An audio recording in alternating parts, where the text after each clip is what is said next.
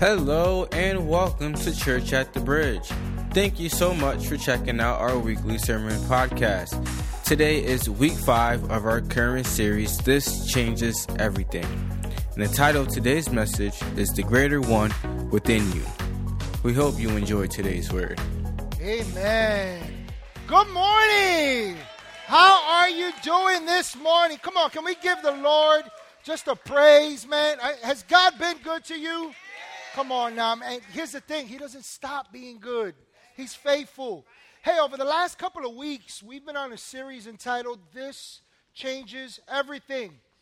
And what we've been doing is we've been diving into the scriptures and looking to God's word and really digging into some foundational truths that the word of God reveals that encourage our faith, but also are intended to produce change in our lives.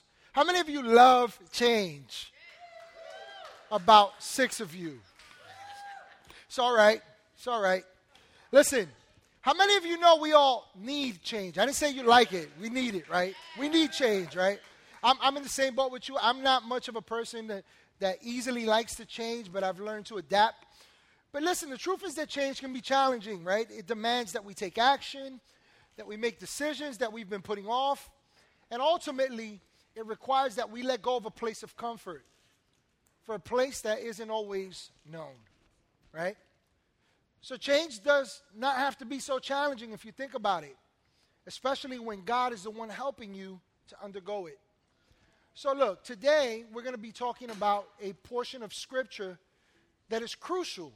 And you know what I find interesting? I was talking with a few friends yesterday that are in ministry over different parts of the country and all that, and we were talking, and the question comes up, what are you preaching tomorrow? And we start talking about what everyone is preaching, and I'm like, God, you just can't make this stuff up. It's just like on point, in sync. I write my sermons ahead of time now, so I find it very interesting that today I am sharing this message because it is a timely message. Today I want to talk to you on the subject of the greater one within. The greater one within. And so look, as we've previously learned, you are no ordinary person as a child of God. God has done something truly extraordinary, something great within you. But what he's done within you is supposed to affect change in all aspects of your life. I want you to join me in looking at 1 John chapter 4, verses 1 through 6 as we get started here. This is kind of the foundational scripture from which we're going today. And it says, dear friends, tell somebody, he's talking to you. Tell somebody else he's talking to me. I pray you know that. Listen, he says, dear friends, do not believe every spirit, but test the spirits to see whether they are from God. Because many false prophets have gone out into the world. This is how you can recognize the Spirit of God. Every spirit that acknowledges Jesus has come in the flesh is from God. But every spirit that does not acknowledge Jesus is not from God. This is the spirit of the Antichrist, which you have heard is coming, and even now is already in the world. You, dear children, somebody say, that's me. Listen, you, dear children, are from God and have overcome them, because the one who is in you is greater than the one who is in the world. They are from the world and therefore speak from the viewpoint of the world. And the world listens to them. We are from God. And whoever knows God listens to us. But whoever is not from God does not listen to us. This is how we recognize the spirit of truth and the spirit of falsehood. So according to God's word, as we get started here, what we see is that there is a greater one within you.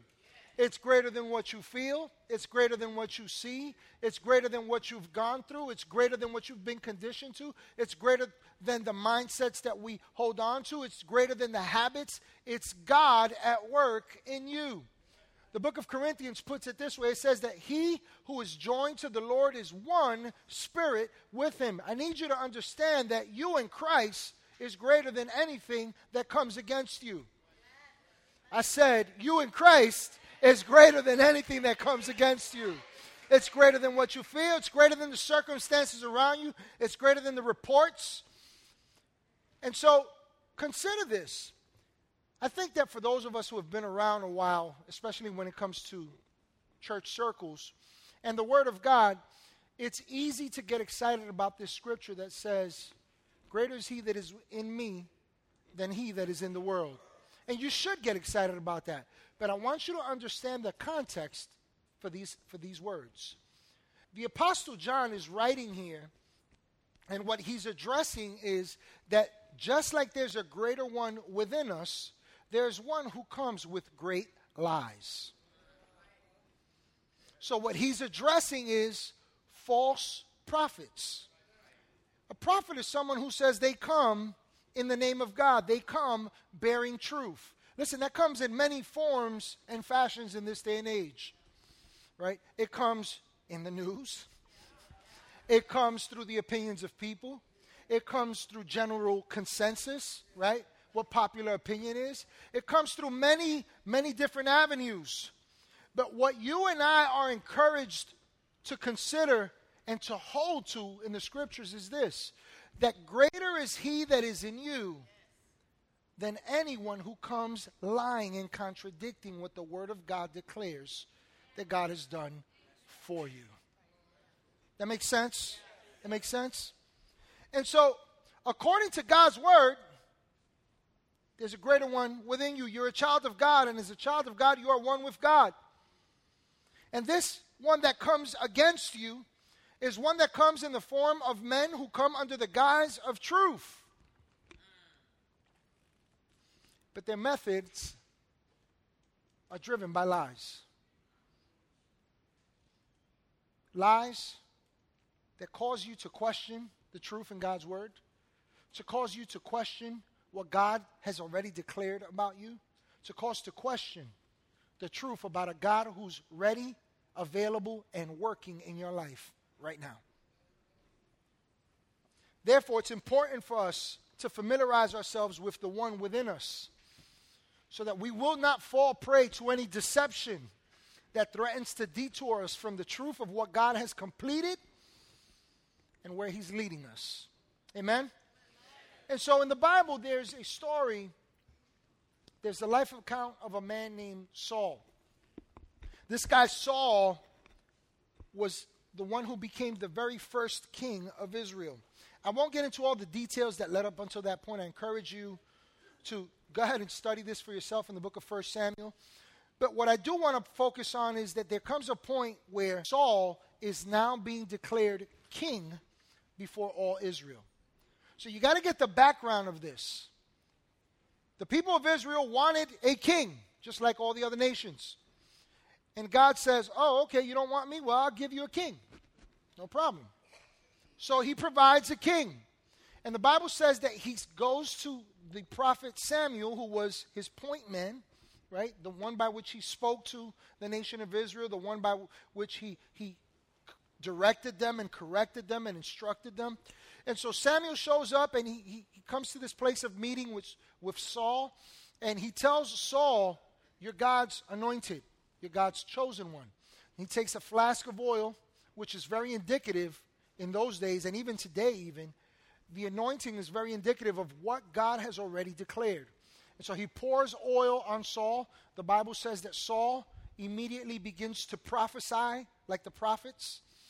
In other words, there's an evidence that the Spirit of God is upon him, that he's chosen, that he's anointed, that he's appointed. And so Saul has this experience. He's chosen by God. He's king. Nobody knows it yet. But what's interesting is that while Saul was destined for greatness, he suffered from a greater defect within. Saul saw himself as small. Listen closely. On the greatest day of his life, when he was proclaimed king by God before the people of Israel, and he's declared to be the one by whom God would bring about their deliverance from their enemies, this defect proved to be the start of his end. I want you to see what happened here. Look at 1 Samuel chapter 10, verses 20 through 26. It says, then Samuel brought all the tribes of Israel near, and the tribe of Benjamin was taken by Lot. And he brought the tribe of Benjamin near by its clans. And the clan of the Matrites was taken by Lot, and Saul the son of Kish was taken by Lot. In other words, there's a process going on by which they're determining who's the one that God has chosen. That makes sense? And so watch what it goes on to say. But when they sought him, he could not be found. He could not be found. We got to wonder, why could he not be found? I'm so glad you asked that question. Listen to what the scripture says. So they inquired again of the Lord, is there a man still to come? And the Lord said, behold, he has hidden himself among the baggage. And then they ran out. They ran and took him from there, and when he stood among the people, he was taller than any of the people from his shoulders upward. In other words, this is the tallest guy in all Israel. And all the people shouted, long live the king! And then Samuel told the people the rights and duties of the kingship, and he wrote them in a book and laid it up before the Lord. And then Samuel sent all the people away, each one to his own home. And Saul also went to his home in Gibeah, and with him went men of valor whose hearts God had touched. But some worthless fellows said, how can this man save us? And they despised him and brought him no present, but he held his peace. So, there's a lot going on here, and I want us to consider exactly what is happening here. Prior to this monumental moment in his life, as I told you, Saul had an encounter with Samuel the prophet. He receives this message. He's chosen to be king. He knows this already. The day comes, the greatest day in his life up until that point. He's already chosen by God. He's about to be installed as king. And when it comes time to declare him before all the people, we find him hiding behind baggage.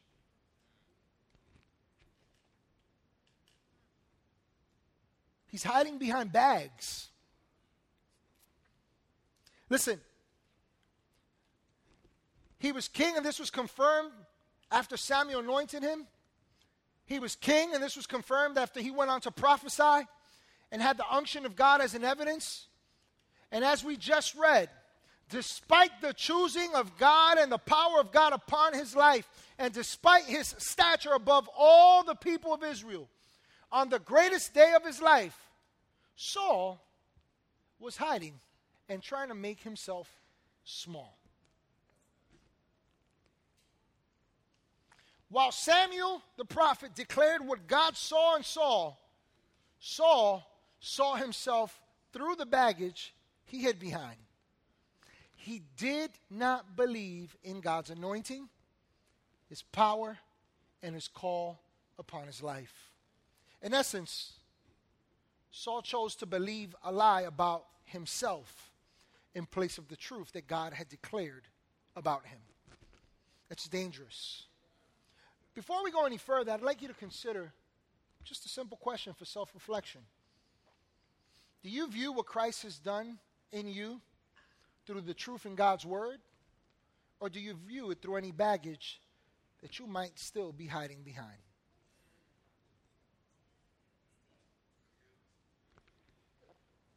Do you view what Christ has done in you through the truth in God's word? Or do you view it through any baggage you might still be hiding behind? I'll tell you what I'm talking about. By the way, keep this in mind. Baggage is heavy. Baggage weighs you down. Baggage limits your ability to move around. So when we start talking about baggage, it's anything that weighs you down to such an extent that you begin to take your eyes off of what God has already declared and done in you. You know, it can be insecurities.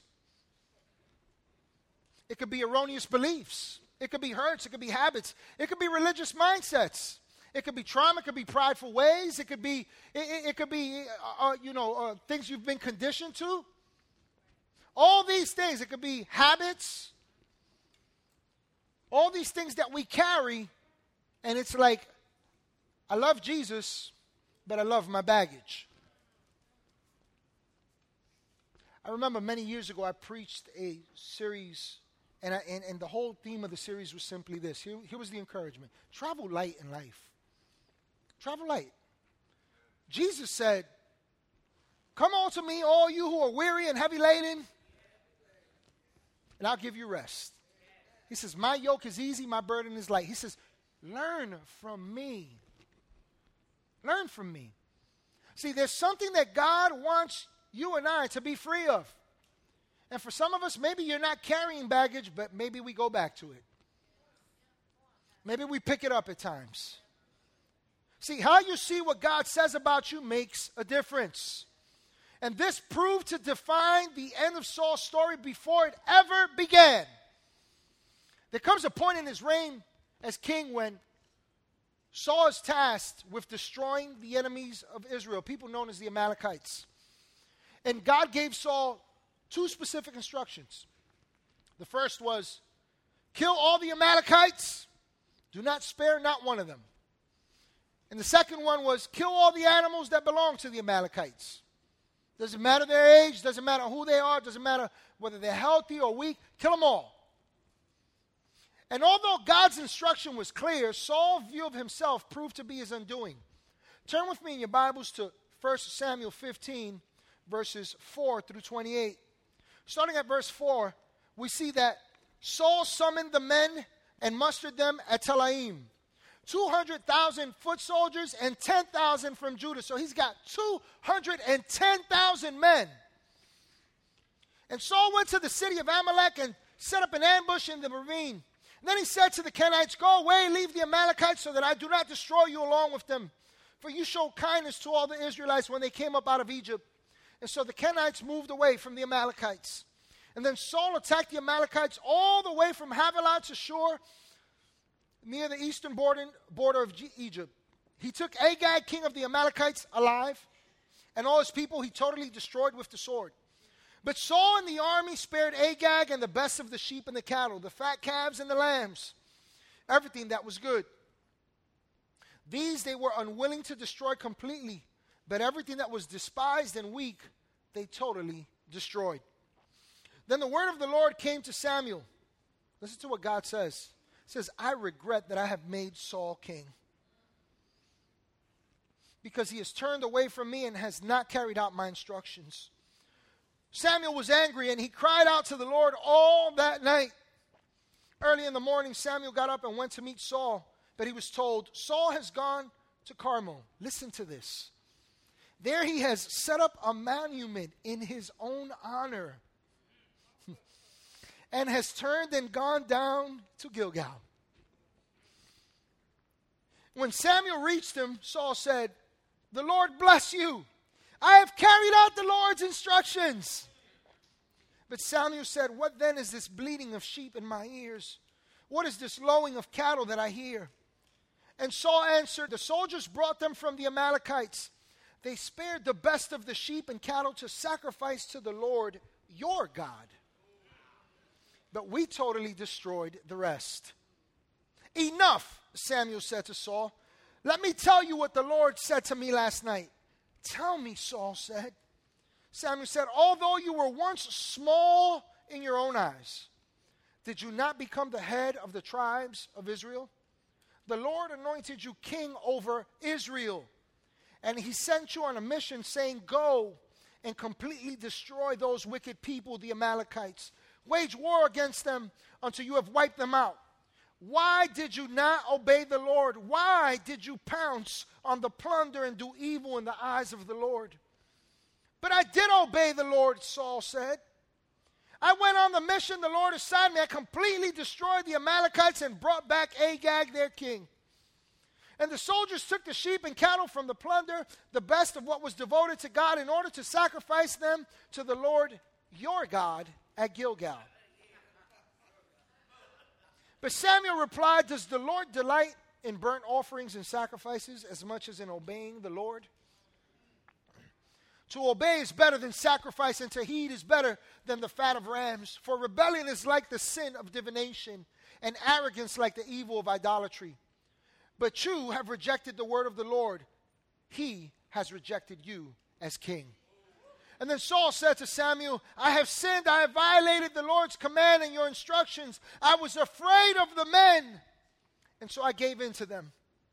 Now I beg you, forgive my sin and come back with me so that I may worship the Lord. But Samuel said to him, I will not go back with you. You have rejected the word of the Lord, and the Lord has rejected you as king over Israel. As Samuel turned to leave, Saul caught hold of the hem of his robe, and it tore. And Samuel said to him, the Lord has torn the kingdom of Israel from you today, and has given it to one of your neighbors, to one better than you. After going into battle with 210,000 men, it seemed to everyone that Saul had won a great victory, but it was his greatest loss. It was his greatest loss. Saul did not carry out what God had commanded him. And the reason why he didn't was because Saul lacked the ability to see what God saw in him.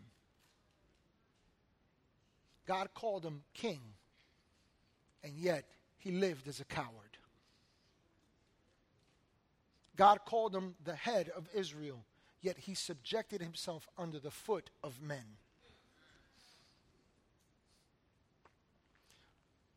So after the battle, what we find is where this was all going wrong.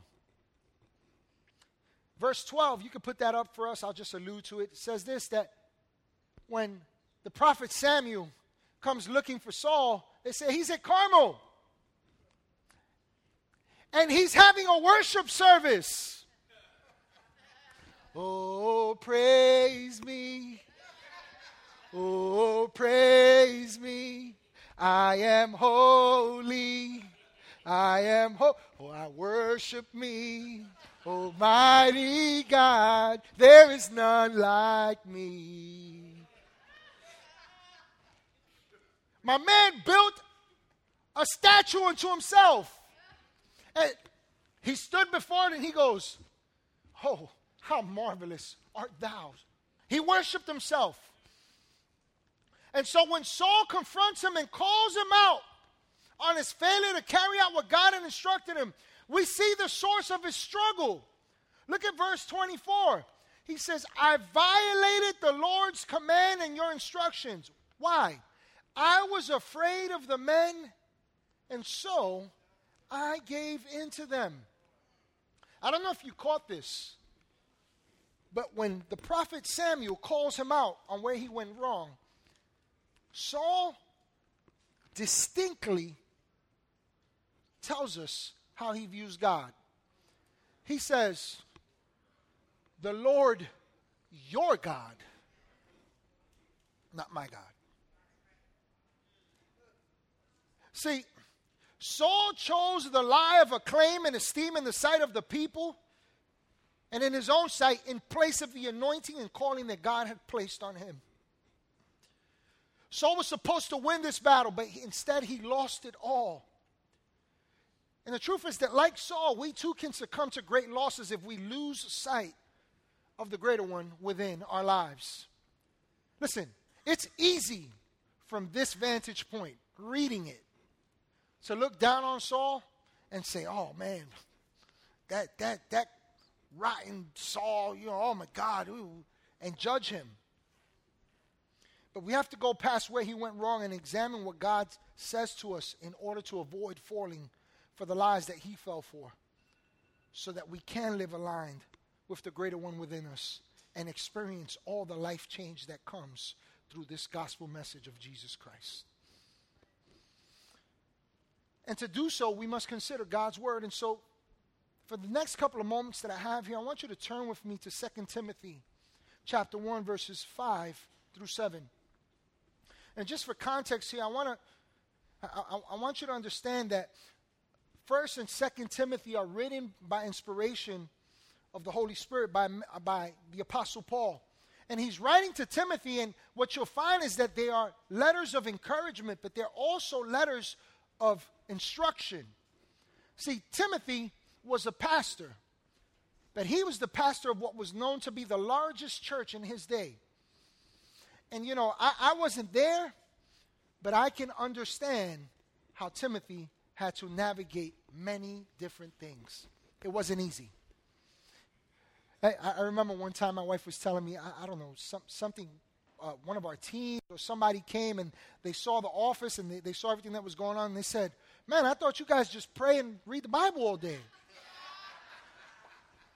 I wish it was just writing sermons and studying the Bible and praying. Listen, there's a price. This is real. I'm not complaining, by the way. But what I'm saying is that in light of that, I understand the tone and the context from which Paul is writing. The book of Revelations, I believe it's chapter 2, it gives us, it details for us the words of Jesus to the Apostle John while he's on an island called Patmos. And he's literally telling him, write this letter to this church. Write this letter to that church. And he says, and to the angel of Lystra and to the angel of Thessalonica. And when he's talking about the angel, he's talking about the pastor.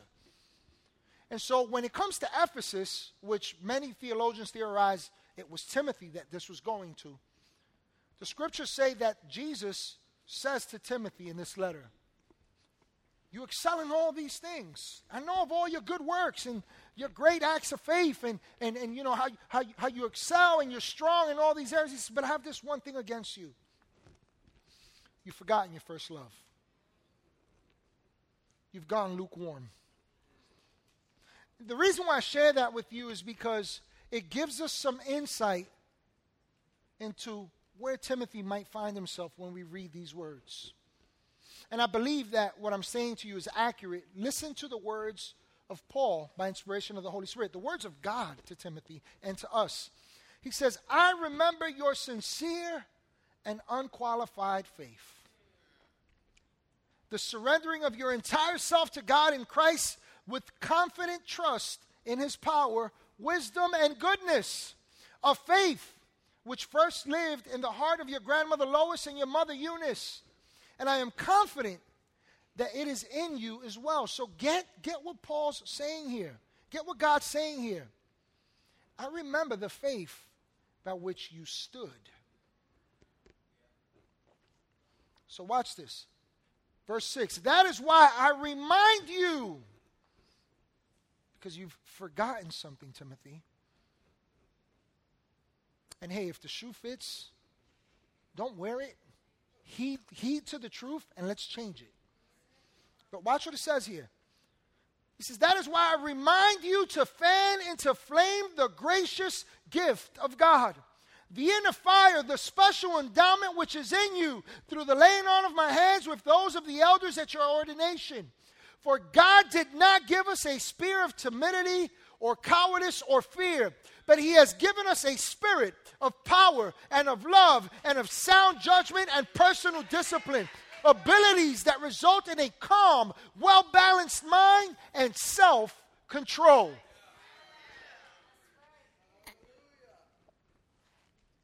I want you to notice what the scripture says.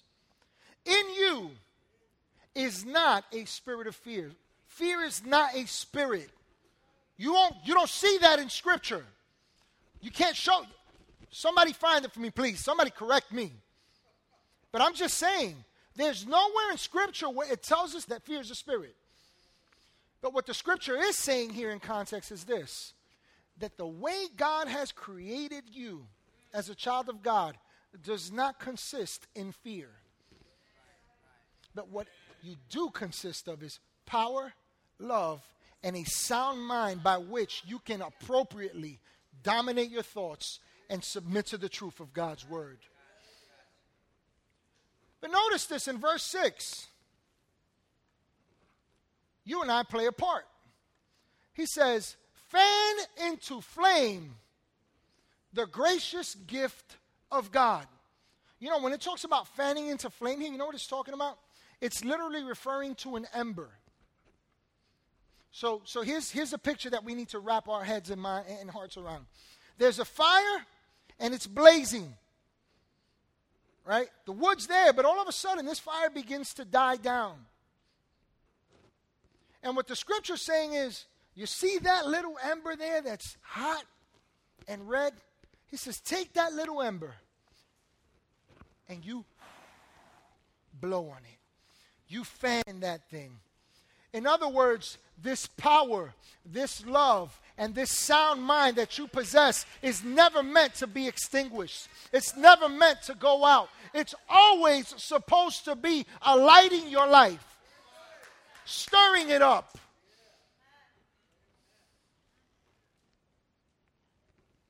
In other words, you and I must continue to stir up the fire by placing a great emphasis on what God's Spirit is doing in you and I, and what God has placed in you. The first point that I want to leave you with here today is simply this: that this ember, this flame, this fire that God has placed within you requires that you and I live with power. Live with power. Listen, God has equipped you with power, and this power is necessary in order for the principles revealed in God's word to work. Let me share with you what God says in his word in 1 Corinthians chapter 4, verse 20. Everybody say this with me. I love Pastor Jose. I feel better already because I know you're not offended. But listen to what the scripture says to you and I.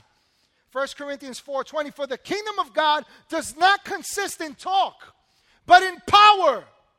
Listen to what the scripture's saying. We don't just talk about the power of God. We don't just rejoice about the power of God.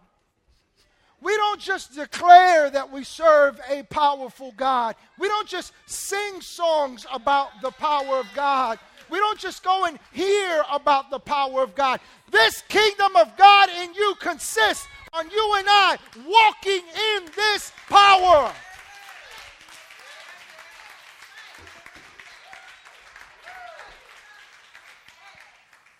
We can't just talk about power. We got to live in it. Somebody got keys? Give me keys, brother. Just pop them over here. Oh, okay. I got a good set of keys. We got a key to a Ford. This got to be a truck because I have a truck. Right. So we got keys to a Ford. We've got keys to a Nissan. Ooh, we got keys to a Mercedes. Right? Some good keys here. I'm going to put these in my back pocket. Now watch this. Right now, I have access to drive and to go and to navigate wherever I want in 3 cars of my choice. I may just take that Mercedes after we're out of here. But listen closely. I have the power to do that. But what good is it if all I do is just talk about the Mercedes and talk about the Ford and talk about the Nissan, but I never take the keys and go somewhere with it? Listen closely. Power is useless if it's not used. God has not called you to an empty faith. God has not called you to live by talk. He's called you to live by power. This kingdom is established and built on the power of God.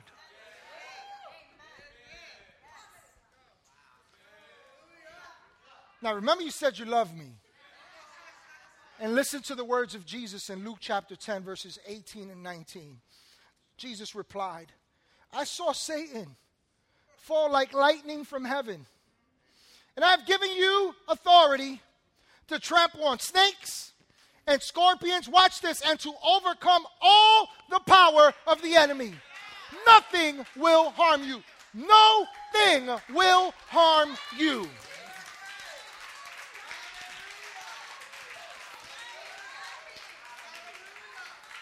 Listen, if you're going to fan into flame the power within you, you must know how to use that power.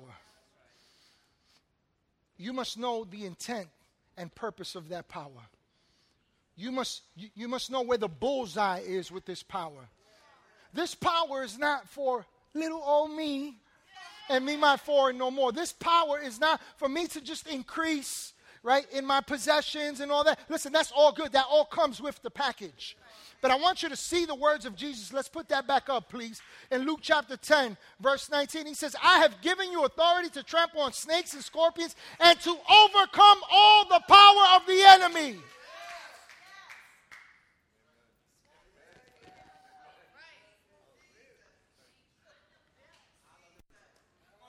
Let me tell you one thing about this enemy that we have. Satan. Let me just tell you something. Because for some of us, we spend too much time rebuking the devil. Listen to what I'm saying. Devil, I rebuke you. Devil, I rebuke you. The scripture says that we overcame him by the blood of the Lamb. Watch this. And the power of our testimony. You know what your testimony is? Your testimony is not what you feel. Your testimony is not where you've been. Your testimony is not where God brought you from. Your testimony is Jesus Christ living in you. The power of God, the blood of Jesus that has set you apart, that has called you holy, that has anointed you and calls you an overcomer. And listen closely. Here we are rebuking the devil when all we're supposed to do is testify the truth.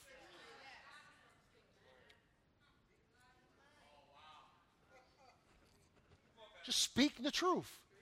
You know, everybody gets excited about the book of Isaiah where it talks about no weapon formed against me shall prosper.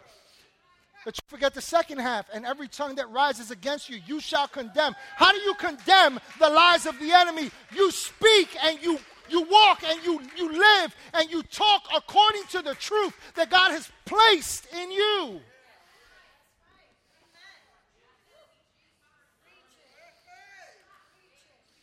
Man. Acts chapter 2 verses 17 through 19 says this, and it shall be in the last days, says God, that I will pour out my spirit upon all mankind. And your sons and your daughters shall prophesy, and your young men shall see divinely prompted visions, and your old men shall dream divinely prompted dreams. Even on my bondservants, both men and women, I will in those days pour out my spirit, and they shall prophesy.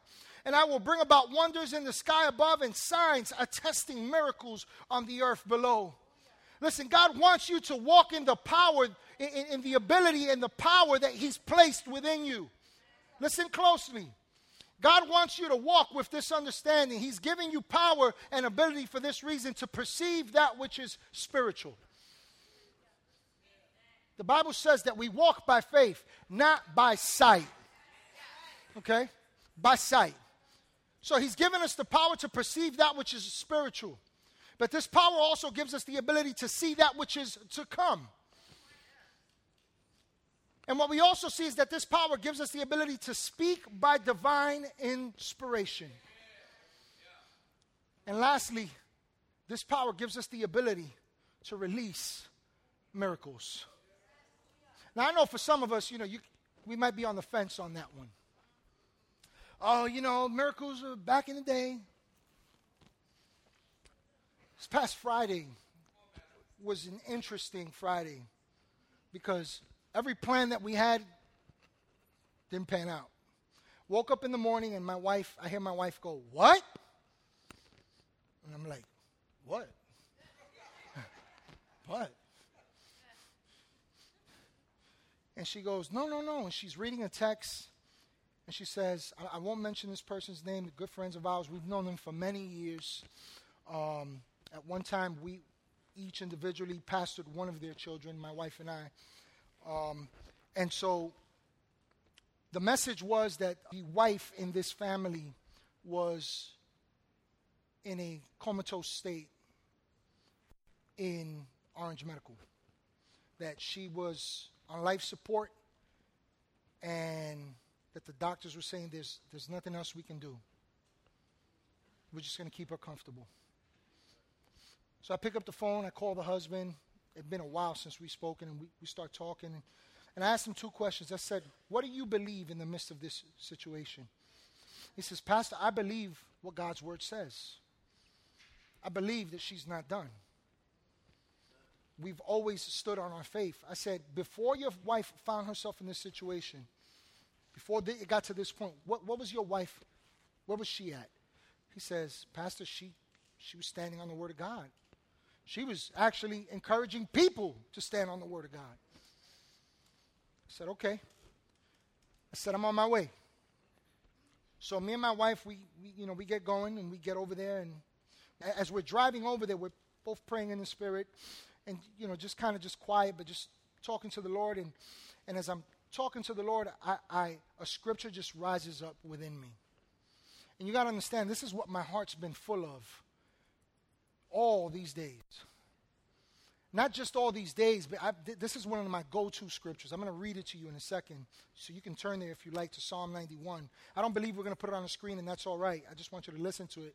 But you can go ahead and get it for yourself if you want. But as I'm driving over there, I'm meditating on Psalm 91.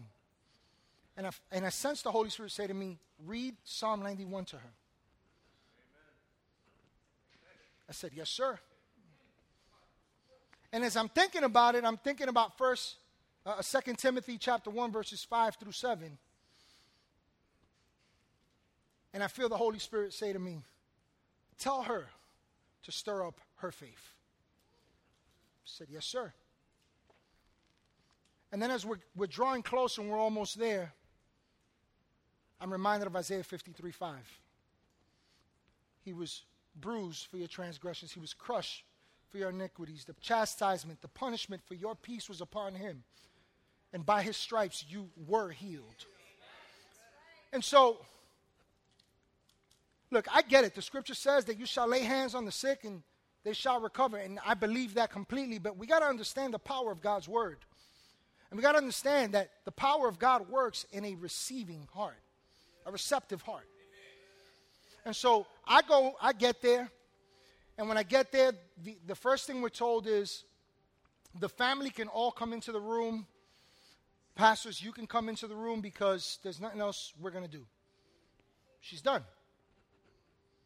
As a matter of fact, when I spoke with the husband, he was sharing with me, and I didn't mention this first service, but he was sharing with me how they told him, listen, you might as well just pull it.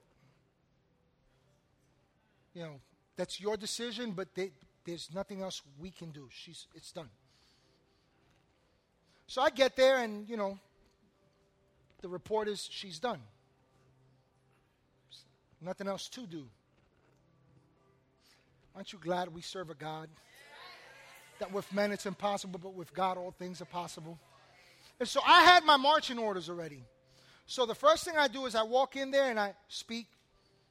I see the husband, I see the daughter, I see the son, and I sit with them, and they're distraught. They're broken. They're hurting. And I didn't walk in there like Jesus Jr. and say, oh, how dare you cry? Oh, you of little faith. Do none of that. I said, I just want to encourage you from God's word. And I start to read Psalm 91 to them. And I said, this is your faith and this is our faith. This is what we believe. And so I want to do what the word says. We're going to walk in that room, according to the book of James, and we're going to lay hands on her. And we're going to pray. And I said, you guys okay with that? They said, let's do it. So now I'm walking with the daughter towards ICU to walk into the ICU area because we were in the waiting area. And as we're walking in, the nurse says, whoa, whoa, whoa, whoa, whoa, whoa. She says, nobody's going in the room right now. What's going on? She says, she's got a fighting chance. She's got a fighting chance. She's fighting. I look at her daughter and I said, your mother's not done. So we walk out, go back to the waiting room, and I say to the family, up until this point, what you were told was there's no hope. There's no need to do anything else. But we just heard that she's fighting. There's something in her stirring. And so the nurse comes out. She goes, okay, only one person can go into the room at a time. I said, guys, I respect whatever you want. I just like to pray. They said, go ahead, Pastor. So I walk into the room, And I see her laying on this bed. She's got tubes all over. Her tongue is slightly sticking out because there's a tube pushing her tongue out the way, and she's completely unconscious. She's breathing. And I walk in and I say, I'm not going to say her name, I almost said it. But I said to her, I said, this is Pastor Jose. I used to pastor your kids. My wife, Annette, Pastor Annette, she's downstairs. And when we got here, they told us that they were just trying to keep you comfortable because there was nothing else that could be done. I said, but they just told us right now that you're fighting. And I said to her, and I remind you, according to God's word, what's in you. Psalm 91 says this: he who dwells in the secret place of the Most High shall abide under the shadow of the Almighty. I will say of the Lord, he is my refuge and my fortress, my God, in him I will trust. Surely he shall deliver you from the snare of the fowler and from the perilous pestilence, and he shall cover you with his feathers, and under his wings you shall take refuge. His truth shall be your shield and buckler. You shall not be afraid of the terror by night, nor of the arrow that flies by day. As I'm reading this, the nurse had stepped out of the room out of respect, but she left the door open. She's standing right by the door and she's watching this. At first I didn't realize it, but then I caught her out the side of my eye. And this woman that I'm praying for begins to go.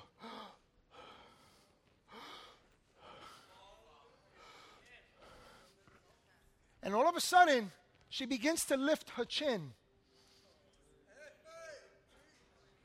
And I continue to read. His truth shall be your shield and buckler. You shall not be afraid of the terror by night, nor of the arrow that flies by day, nor of the pestilence, the sickness, the disease that walks in darkness, nor of the destruction that lays waste at noonday. 1,000 may fall at your side and 10,000 at your right hand, but it shall not come near you. Only with your eyes shall you look and see the reward of the wicked. Because you have made the Lord, who is my refuge, even the Most High, your dwelling place, no evil shall befall you, nor shall any plague come near your dwelling. For he shall give his angels charge over you to keep you in all your ways, lest you dash your foot against a stone. You shall tread upon the lion and the cobra, the young lion and the serpent you shall trample underfoot. Sound familiar? It's a promise.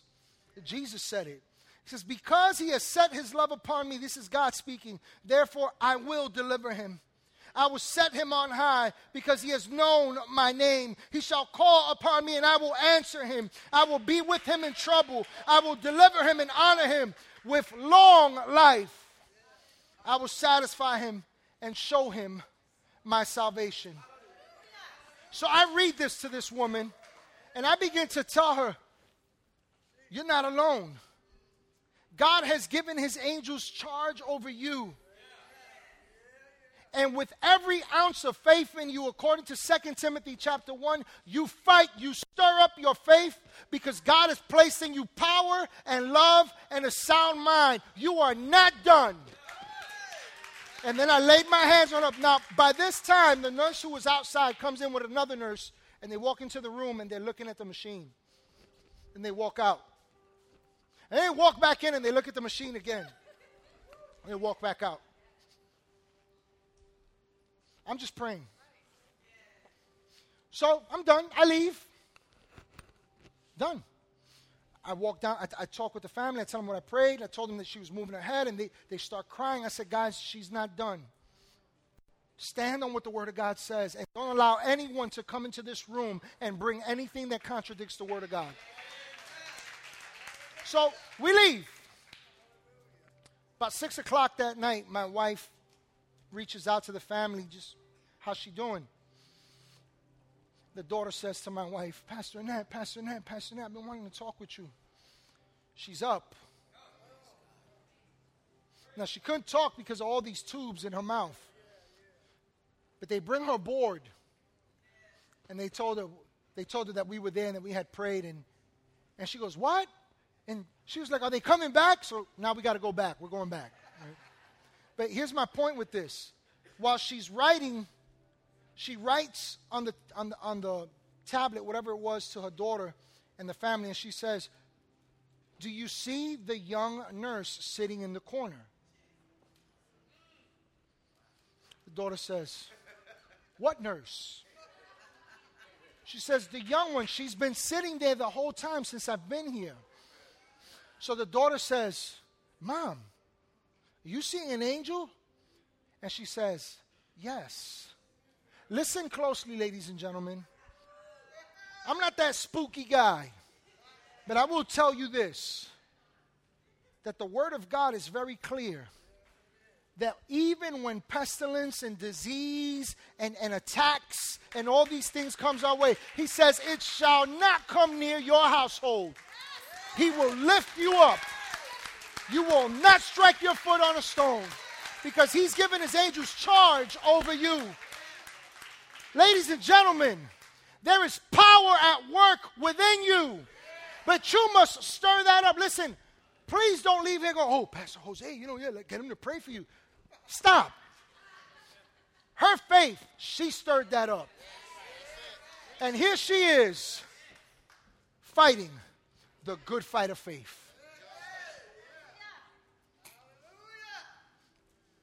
There's so much more I want to say to you, but I got to wrap this up.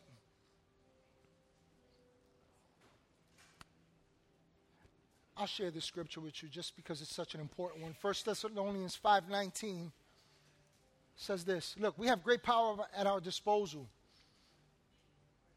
but we have to be very careful that we don't cut this off.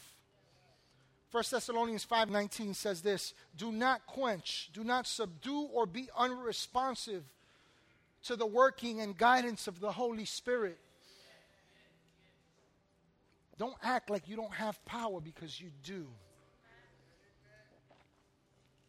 Now, today I'm kind of going to leave you on a cliffhanger, but next week we're going to be talking about the Holy Spirit in you. So make sure you're here at Church at the Bridge. You don't want to miss that one, because this is going to build right off of that.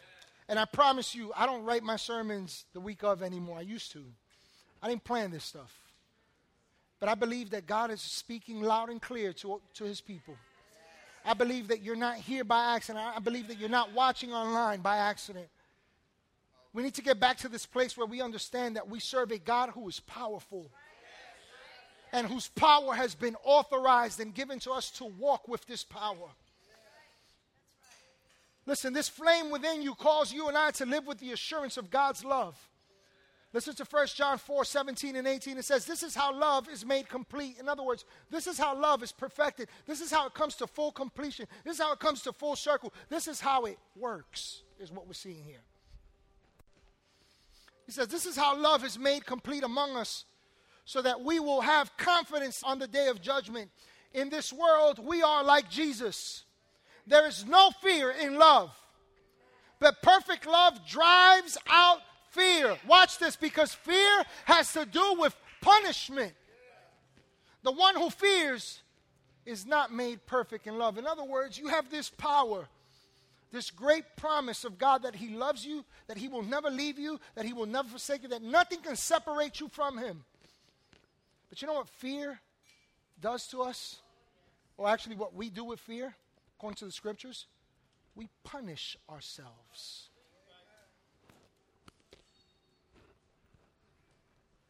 And here's what God says. Who told you that lie? Listen, there is one that comes against the greater one within you. And his language is lies. And the number one thing that he brings into question is the love of God for you and the plans that He has for your life. What He has done within you. Think about this. Whenever you find yourself full of fear, what are we really doing? We're questioning the faithfulness of God.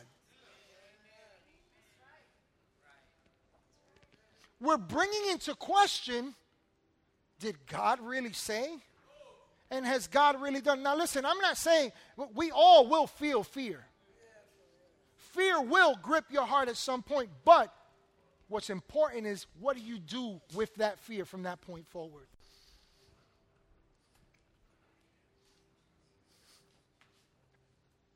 We're literally immersed in an environment of fear in this time in the world. And can I say something to you? Now is the time for the church to rise.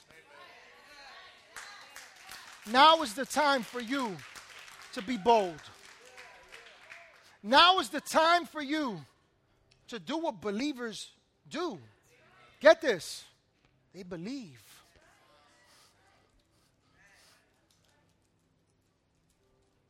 Believers believe. These are not my words, ladies and gentlemen. God has authorized you to trample upon the power of the enemy, to overcome every lie with truth. As we close here today, I want to encourage you that this flame, this new life, this greater one within you calls you and I to live with soundness of mind. Listen, on a daily basis, every one of us has to contend with our thought life. Some of us, we don't even contend with those thoughts. You know what we do? We just follow where they take us. You know, a couple of days ago, I've been staying abreast of the news and everything that's coming out of the state government and, federal government and all that. Just trying to be responsible about knowing what's going on and what we're supposed to do. And I remember a couple of days ago going to sleep, and I had this horrible dream. Horrible. And I woke up, my heart's beating, and I'm saying to myself, what am I going to do? Listen to the thoughts that were going through my head. Well, if this were to happen, then what about my family? But I have a grandson, and the church, and all these other, and I was like, whoa, wait a minute. What is going on here? What's going on here? A sound mind is one that takes the authority and drives the thoughts as opposed to being driven by them. And I want to give you a key according to the scriptures on this. Michael, come on up here. 2 Corinthians chapter 10, verses 4 and 5 says this. It says, the weapons we fight with are not the weapons of the world. On the contrary, they have the divine power to demolish strongholds. You know what a stronghold is? Something that has a strong hold on you. Watch this. We demolish arguments. We're hearing the definition of these strongholds. We demolish arguments and every pretension that sets itself up against the knowledge of God, and we take captive every thought to make it obedient to Christ. So I want you to understand what the scripture's saying here. That these weapons that we have equip us to fight and overcome and have a sound mind. But here's what we're fighting against. Here we are busy rebuking the devil. Here we are, I'll just fill myself up with some positive thinking.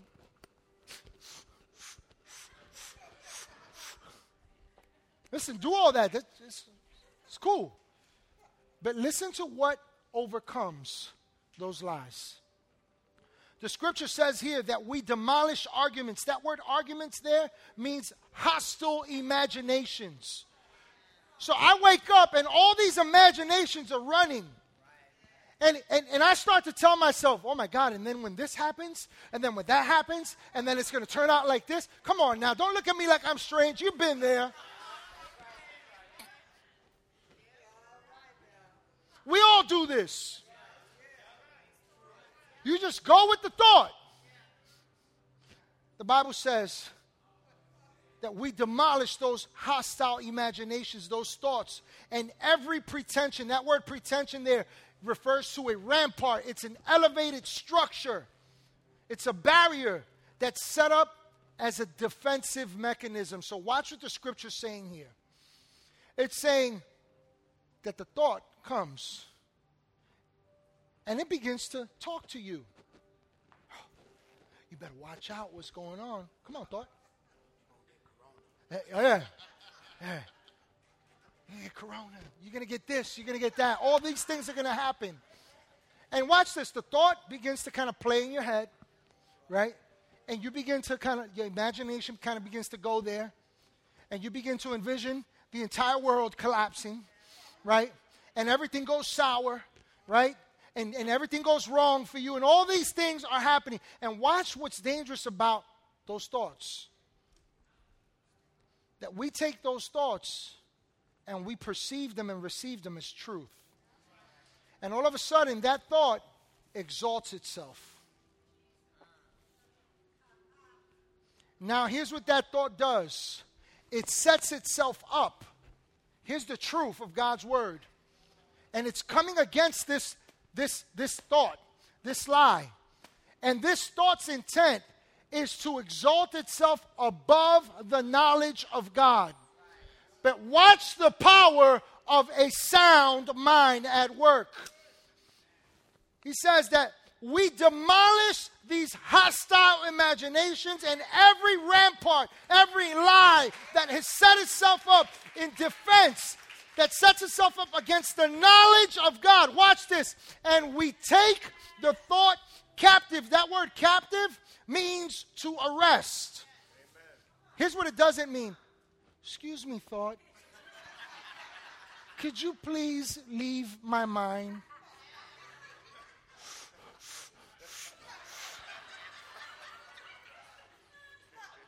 No, the Bible says we arrest, we take captive.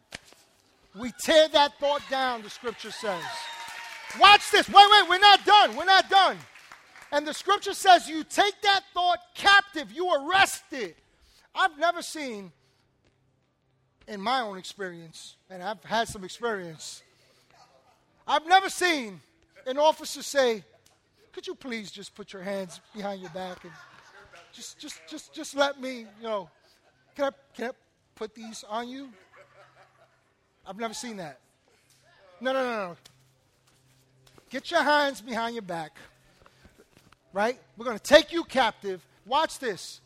But watch what happens. Just like an officer who knows the law. And so because the law backs him, he now enforces his authority and he arrests this wayward person who is deviating from the truth that has been established. The scripture says that we demolish arguments and every pretension that sets itself up against the knowledge of God. Watch this. And we take every thought captive to make it obedient to Christ. You know what the scripture is telling us? Here's how you employ a sound mind. You take the truth and you say, wait. This is a lie. But it's not enough to just identify the lie. No. You have to combat that lie with truth. So you know what I had to do that morning? The good work that he started in me, he shall complete until the day of Jesus Christ. I'm not done yet. No weapon formed against me shall prosper. And I cast down every tongue that rises up against me, because greater is he who is within me. God has created me for good purposes. He's anointed me. He's chosen me. He's appointed me. He's called me. I am the head. I'm not the tail. No plague shall come nigh my household. Listen, I start taking these thoughts and I start saying, come on, Jose. And man, I'm ready to punch a hole through the wall. Thank you, Michael. Before I was about to punch him, but then I was like, no, that's not going to be good. But what I want you to see is this. In you is love, power, and a sound mind. And God says to you, not just in these times, but on a daily basis, employ the love of God, the power of God, and the soundness of mind that he's giving you. And remember that what's in you is greater than he that's in you. Hey friends and family, thanks again so much for checking out our weekly sermon podcast. We pray that God spoke to you directly through this message. And if He did, we want to know. Send us a message on Facebook or Instagram. You can even give us a call at the office to let us know how God spoke to you. Don't forget to also share this message with a friend, a co-worker. Share it on your social media stories. You never know who in your life may be blessed by this word. Thank you again for checking out our weekly sermon podcast, and we'll see you next week.